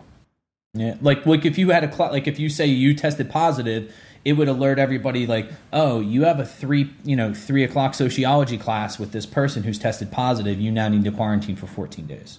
Tommy, we should develop something like that, but for the Northeast scene. Like if someone hasn't heard the podcast, you're notified to stay away from them. I always thought about like it was like, remember those when they came out, like I guess at the same time as iPods, and it was a Zune. Do you remember that thing? Yeah. And it was like you could actually like transfer music by like tapping your Zune with somebody else. Like it would give you like a limited amount of plays, so like somebody could give you music and you could listen to it 3 or 4 times. Mm-hmm. In my head, I was like, is there a way that we can like tap people's phones or like get within proximity of people and then like put it on their phone so they like it's on there? Like all of a sudden they're when iPhones came out, there was this bump app that everyone used, and you could like switch contacts that way. Oh, really? Yeah. I don't know why it stopped, but I don't want my phone touching somebody else's phone. Anything, yeah. Right? Yeah. But I got the COVID test, swab and antibodies, and I do not have it. So that's another success for me. Well, Ian, we want to thank you for coming on the show. Yeah, this was awesome. I always wondered what happened to you, and now I know. You were smuggling drugs at a bar in Houston. Smuggling drugs in Houston. And, yeah. Well, listen, I want to thank you for coming on for real, though. Like, my earliest memories of going to shows, Blueskiesfade is right there, and I just always wondered what happened to you guys, and I'm looking forward to hearing some re-records of the classic tunes, and hopefully maybe seeing you guys live again one day. Oh yeah, seriously, I appreciate you asking me being on, and congratulations. Really, this thing seems like it's taken off pretty well. Yeah, man, it's a lot of fun. More people are listening than we imagined, and I just haven't heard anything bad, which is not usually the case. So. And you can think about it as if you started a band 6 months ago, whenever you started this, would you have 2,500 followers or whatever it is on Instagram? and that many listening in the whole 9 yards. Now, Tommy and I always talk about this. I was continually surprised by how unsupportive people are of bands. That like when I would start bands, most people would not care or even listen to the record or help out with a show or anything, or like just nothing. So I expected that to carry over to the podcast. However, it's been the complete opposite, and cool. Everyone has been very supportive, and we love doing it. So I know that we have to keep doing it. Yeah. Oh, it's definitely cool, and it's created like I'm going to say like a nostalgia thing between the huge group of people that we all see at shows. Everybody sharing flyers and all that other stuff. It's pretty cool. There's like those dudes from Delaware. What's that? The dude from Delaware 90s hardcore. Right? Yeah. Like they were doing it. And there's a couple New Jersey ones and stuff. It's cool. It's like everybody's reminiscing. Yeah, I got inspired by all those sites. I don't know exactly when I came across them, but I was like, I need to do this too. And I'm glad I did, because this stuff needs to be preserved, man. I would like to do like a book eventually with flyers and stories and pictures of the bands, and just like, I don't know, man. This is important history to me.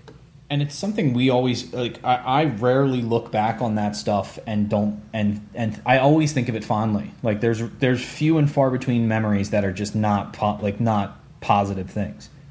It was definitely one of the greatest times in my life. That was cool being able to go see bands 3 nights a week at the Stalag or wherever it was. At the time. It's pretty cool. And then go talk with your friends about the bands you just saw. Yeah, or meet the bands, or some of these dudes that that we all hung out with that play or are playing for the bands that we used to go see. That's cool too. Like it's amazing how some of the guys from our area like really took off with different stuff. Oh, absolutely.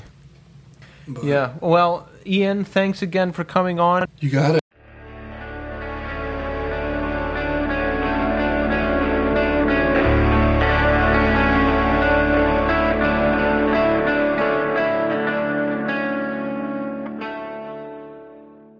There you have it, folks. The Ian Kerner discussion. I don't like to call it an interview. That seems like too formal. You know what I mean? Yeah, we just ask him a bunch of questions and then the interview. No, it's a discussion. Listen, I was excited to talk to him. I had no idea what he's been up to. He was just gone, and now we know he was working at a crazy ass bar in Houston. Yeah, and doing construction. I want to work at that bar. That seems like a good time. It seems like a recipe for disaster for a number of reasons. Imagine if someone called you and they're like, "Hey, we have illegal goods in your car. Don't touch them and don't stop on your way home, or we'll call the cops on you." It depends on who it is. Like if I'd be like, "All right, call the cops. I'll tell them you gave it to me." Like, yeah, I'd be like, "Yeah, fucking, how about this? Go print up that bag, dum-dum. I guarantee none of my prints are on it. So, and I bet yours are all over it because you're a fucking dumbass. Like, fuck you. How about I take your drugs and I take them to the nearest person that'll flip them and fucking, you'll be out 10 grand or whatever the fuck it's worth. Like, yeah. See, we would say all that stuff, but we'd probably not do any of that. I would be, if somebody said that to me, in my head I'm going like, I don't know if it's, I don't know. Like, there's part of me that wants to be like, yeah, like I would be like no, I'm standing up to this, but the other part would be like, look, if somebody that has like an enormous amount of money invested in drugs, like the capabilities of what they're going to do to me if they don't get their drugs when I get there, I don't want to have the cartel after me or something like that and then fucking end up headless out in the desert. If it was multiple years ago, I would have flipped the drugs into my face. Oh, I'm sorry. No, that was a good chat though. So, we got a couple new reviews. Are you ready for this? Nice. No, I haven't. I have not read these yet. The people are listening to our repeated requests for new reviews. Thank God. So here we go. First one is from Mike Shaw. Ooh. Oh, another This Day Forward member. Yes, loving the Northeast scene. Can't recommend this pod enough. Hosts Keith and Tommy navigate the conversations seamlessly and provide valuable insights and comic relief. The myriad of perspectives give us a glimpse into this special time and genre of music. Illuminating and fun to listen to. 5 stars. Nice work. Thank you, Mike. We appreciate you. That was a coherent and well thought out review. I appreciate that, sir. When I was reading it, it was almost like This Day Forward lyrics. I was like, oh, this is awesome. Another review from E. Dizzle. Ed was taken. LOL. That's like the whole name of the person. Oh, okay. All right. Loving this podcast brings me back to such a special time in my life. Keep up the great work. 5 stars. So thank you both. Thank you to everyone who's listening. This is great. That's really good. I'm glad people are listening to it, man. It makes me happy. Yeah. People are reaching out. People are listening. This is what we want. Yeah, especially if you have like a job where you can kind of like put your headphones in and do work. That's pretty chill. Like you can kind of like spend your day doing that. I envy you. Yeah, Thursday through Saturday are my podcast days. I only listen to one basically, but you know, like Howard Stern is Monday through Wednesday, but he doesn't do shows Thursday and Friday. So I'll listen to a podcast the other days. He only works like 3 days a week? Yeah, I'm trying to get on that level. Yeah, well, aren't we all? All right, so I have important show news. Are you ready for this? Go. 2 nights ago, I won Warzone in Call of Duty. My team, first place. First time, first place. It was teams of 4, right? Quads. Okay. We only had a 3-man team, and we were down a person, and we won. We won the whole thing. Against 4 people? Against 150 people in teams of 4. Oh, okay. All right. Yeah. Should you play with the same people over and over again? Like no, it's always random people. All of my friends who I know in real life who play, they never play with me. Okay. So that's a whole separate issue. But it's like roulette. You most of the people you end up playing with aren't very good, but eventually you land on a team with great communication and great skill, and you win. That's so you have a headset on and you're like talking to them and stuff. Oh yeah, the full nerd regalia. That's pretty cool though. I mean, I don't see that as nerdy. I feel like that's a cool like cooperative skill to have, to be able to get with a bunch of strangers and be able to fucking like coordinate something. Like that's pretty good. I would be terrible. I'd be cursing people out. Yeah, but the high has worn off because I got the win, and every game I've played since then has just been atrocious. So now I'm like, I'm searching for that next one. Now, do you play like the regular, like, I don't even know what you would call it, like the story mode, whatever, like the by yourself one? Is that like... No, I don't even bother with that anymore. Okay. Yeah, I'm too addicted to the multiplayer. So that's a big win for me. Now, there's some scene controversy going on right now. Oh, yeah. Are you ready? Yeah. I do know about this a little bit. I saw This Will Destroy You posted on their Twitter. This Will Destroy You has parted ways with Chris King. We wish him the best in his future endeavors. Out of nowhere. Very ominous. Yeah. Now, this guy's been with the band since like 2003. I don't know if that's when they started, but he's been in the band a very, very long time. Yeah. And then, are you ready for this? Yeah. This Will Destroy You's own drummer, Robbie Gonzalez, posted on Instagram and said, "To whom it may concern, regarding my band's last post, this was in no way or form discussed as a band." Which means someone made the decision to kick out this other person, I forget his name already, Chris King, and did not consult the rest of the band. So this was a unilateral decision, like, you're fucking out, and that's it. Yeah. I wonder what's going on. I don't know. You should fire me like that. I I'd never find out. I would just keep showing up. I'd fucking never know because I have 2 Twitter names and I fucking don't know what either of them are at this point. I never go. Imagine we have like so few followers on Twitter too.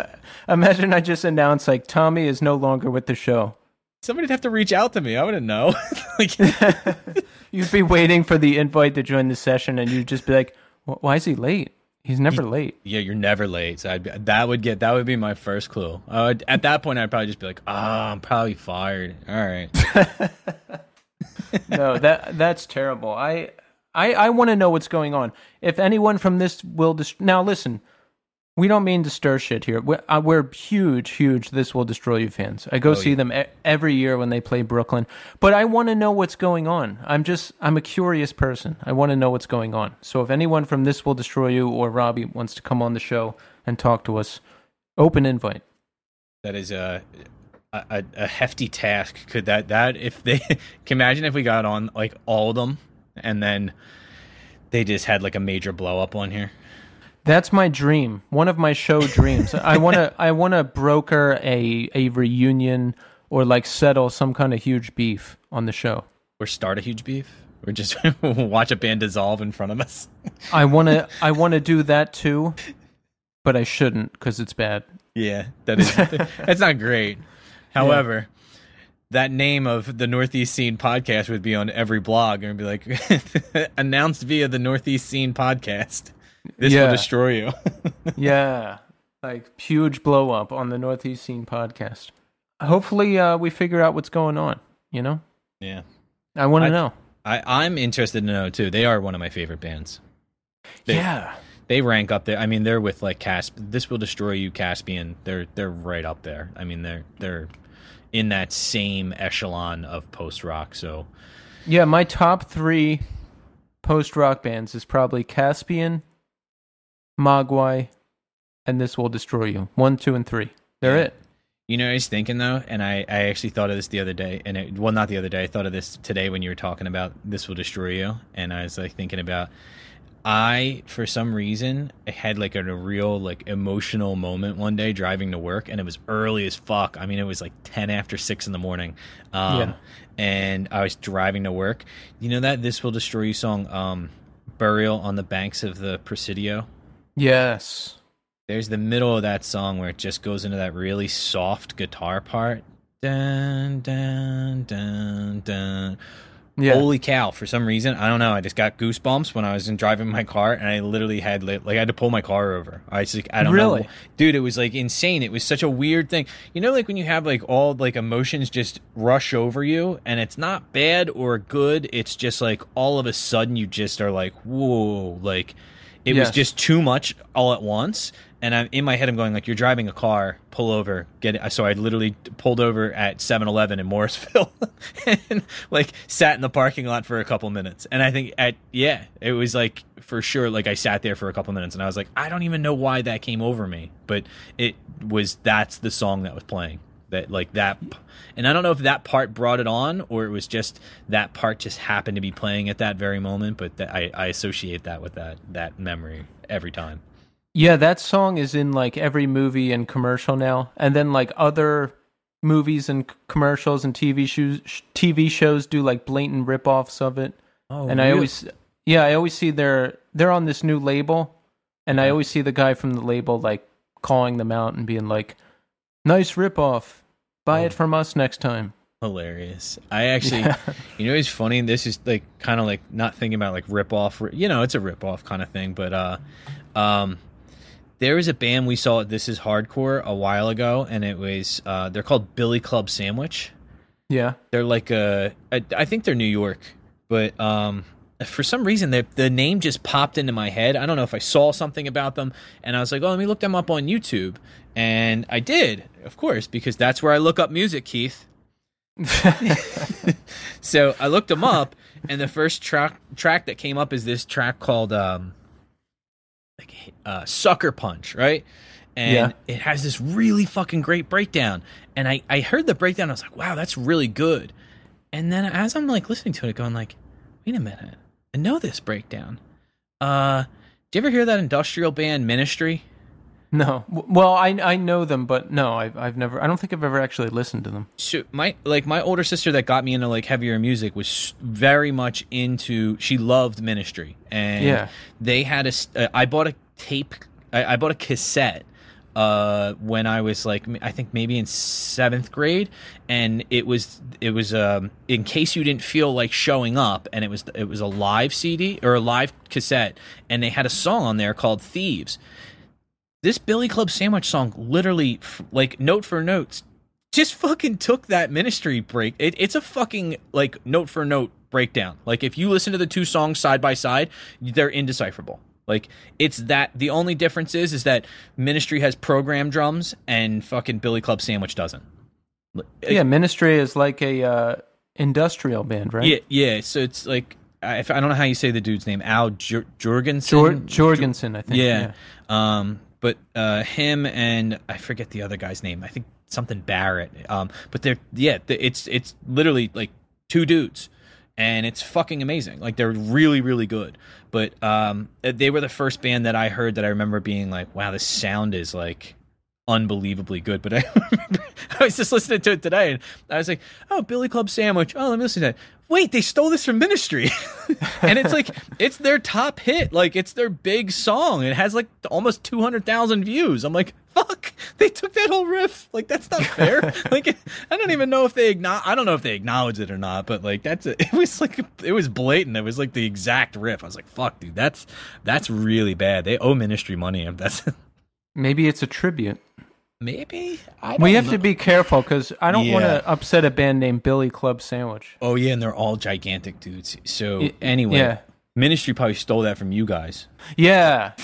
Billy Club Sandwich came up with it first. Dude, I'm gonna get my head kicked in by some fucking like New York dudes. But no, I think you'll be fine.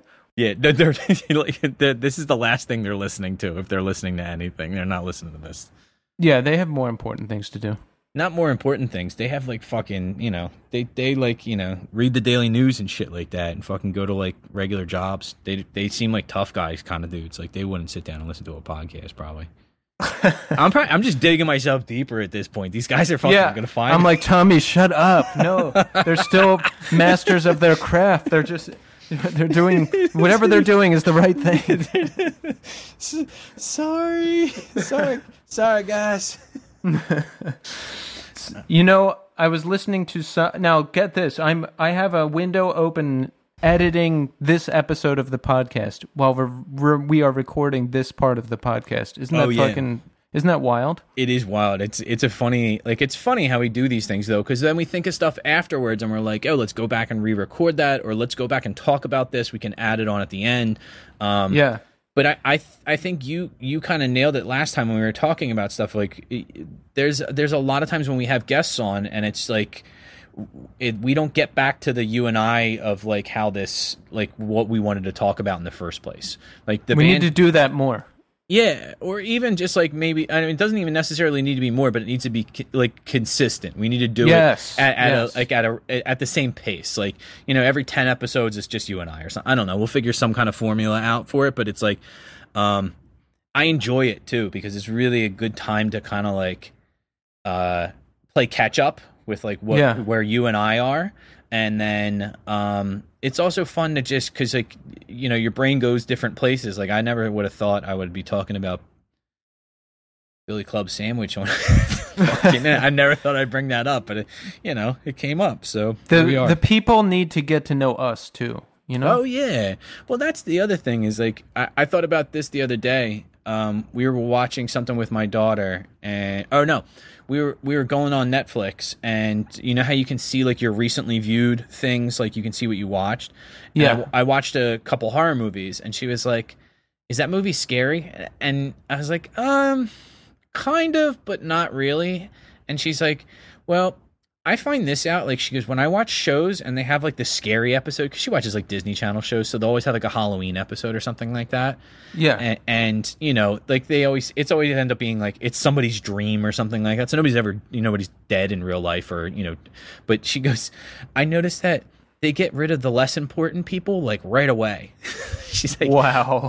She's like, the people that aren't like big characters, like that nobody cares if they're gone forever. They disappear in like the first part of the show. And I'm like, yeah, that's why horror movies are great, because like you don't connect with any of the people, or the connection you have with them is, I fucking hate this person. Like, you know what I mean? Like, it's always like some stereotypical like varsity Letterman jacket wearing jock dude that you're like, fuck this guy. I hope you get a fucking axe in the skull. Like that, like, you know, so like, you know, it's only when you actually really like a character and you're like, oh, that sucks that dude's dead. What the fuck? Like, you know, when Brooks dies in fucking Shawshank Redemption. I'm not saying that's horror, but like when you empathize with a character and you really grow to like them and then they're gone, you're like, oh, you feel something. But horror movies isn't about that. Horror movies is about fucking, let's slash some people up. Let's fucking ruin some shit.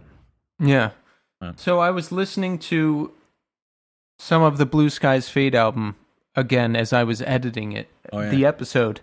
And yeah, man, I think if they would have stayed together with a solid lineup and done like another LP or two, they would have been like classics. Because when I listen to that Blueskiesfade album, I hear This Day Forward, Fragments. I hear like the first Hopes Fall album. You know what I mean? Yeah. It's that same early like metalcore sound. So if they would have like, I think if they would have stuck around and refined it, they would have had some even bigger classics. Yeah, you know what? Ian mentioned a band, and he was talking about a show in either Buffalo or Syracuse, and he was like, I think it was with Sky Came Falling. And I was like, fuck, I completely forgot about that band. And I went and listened to them, and I was like, oh, I can totally see Blueskiesfade in this. Like, immediately, I was like, all right, yeah, no, I got it. Like, I got that part. Like, but it's, yeah, no, I totally agree with you. They would have definitely done something much bigger than what they ended up doing had they, you know. But like you said before, that nothing is more difficult than keeping a band together. Like, that is just, it's almost seemingly impossible at times. Like, when you think about bands like Circa or something like that have been around for a long time, and with all the original members. Yeah, and it's the same dudes. Like, that's impossible. It seems like it's improbable. Like, it's just, wow, like, what are the possibilities that you maintain that type of relationship for that long and still produce music that people want to hear? Like, it's crazy. Yeah. But, you know, it is what it is, man. I God bless those people that do stuff like that, because I certainly don't have I don't have the people skills. Like, I have people skills with like with younger kids, like middle school age kids. I can get 30 of them to pay attention to me, but yeah, like adults, I have a hard time. Like, when an adult tells me something that like, I can't do this, I'm like, no, you don't want to do it. Like, don't walk around the subject. Like, this isn't about like, I can't do this. Like, this is like, you either do it or you don't. Like, you have the choice. You're an adult. Like, you can eat ice cream for dinner if you fucking want to. Like, but like, and I'm going to. I got some Chipwiches today. Oh, did you? Yeah. Yeah. So do you find the other kind of flavors anymore, or no? I've tried them and I don't like them. Oh, you don't even like them? No, I like the original. Okay, I like the original too. Whenever we're down the shore, that's what we get. Yeah. Every day on the beach there in Sea Isle, they have this guy, the Fudgy Wudgy Man. Oh yeah, he's just you know, if you don't know anything about the jersey, he's just a guy that literally pushes a cooler on wheels and fucking sells ice cream. It's fucking amazing. Fudgy Wudgy. Yeah, that guy's a hero, dude. It's fucking amazing. However, the prices have gotten unbelievable at this point. Now, granted, they are literally walking you the ice cream on the beach. Like, they're walking it up to you. You don't have to go to the store. However, I bought my daughter's ice cream, and they both got Chipwiches. One of them got a chip, and then like somebody else got like one of the like a water ice and something else, and I got a Choco Taco. Yeah, $23. Ooh, I was like, how much are those Chipwiches? She's like, $4. I'm like, fuck. Wow. Those are expensive Chipwiches. You guys better not drop any of those in the sand. Well, folks, that's it for today. Listen, I don't want to go through the whole thing again because I'm tired and I've got a pizza in the oven. But listen, like, subscribe, share, review, support. Become a member. Yeah. You don't have to do anything. Just say that you are and you're a member of the Northeast scene. We love you. Yeah. We love you. Yeah, we want to hear stuff from you guys. We want to hear the stories. We want to hear the, talk about your scene in your town. We want to hear that stuff because that's what keeps us going. That's what drives this show is you guys. So we need you more than anything. That's right. Northeastscene@gmail.com. Hit us up. Thank you, and until next time.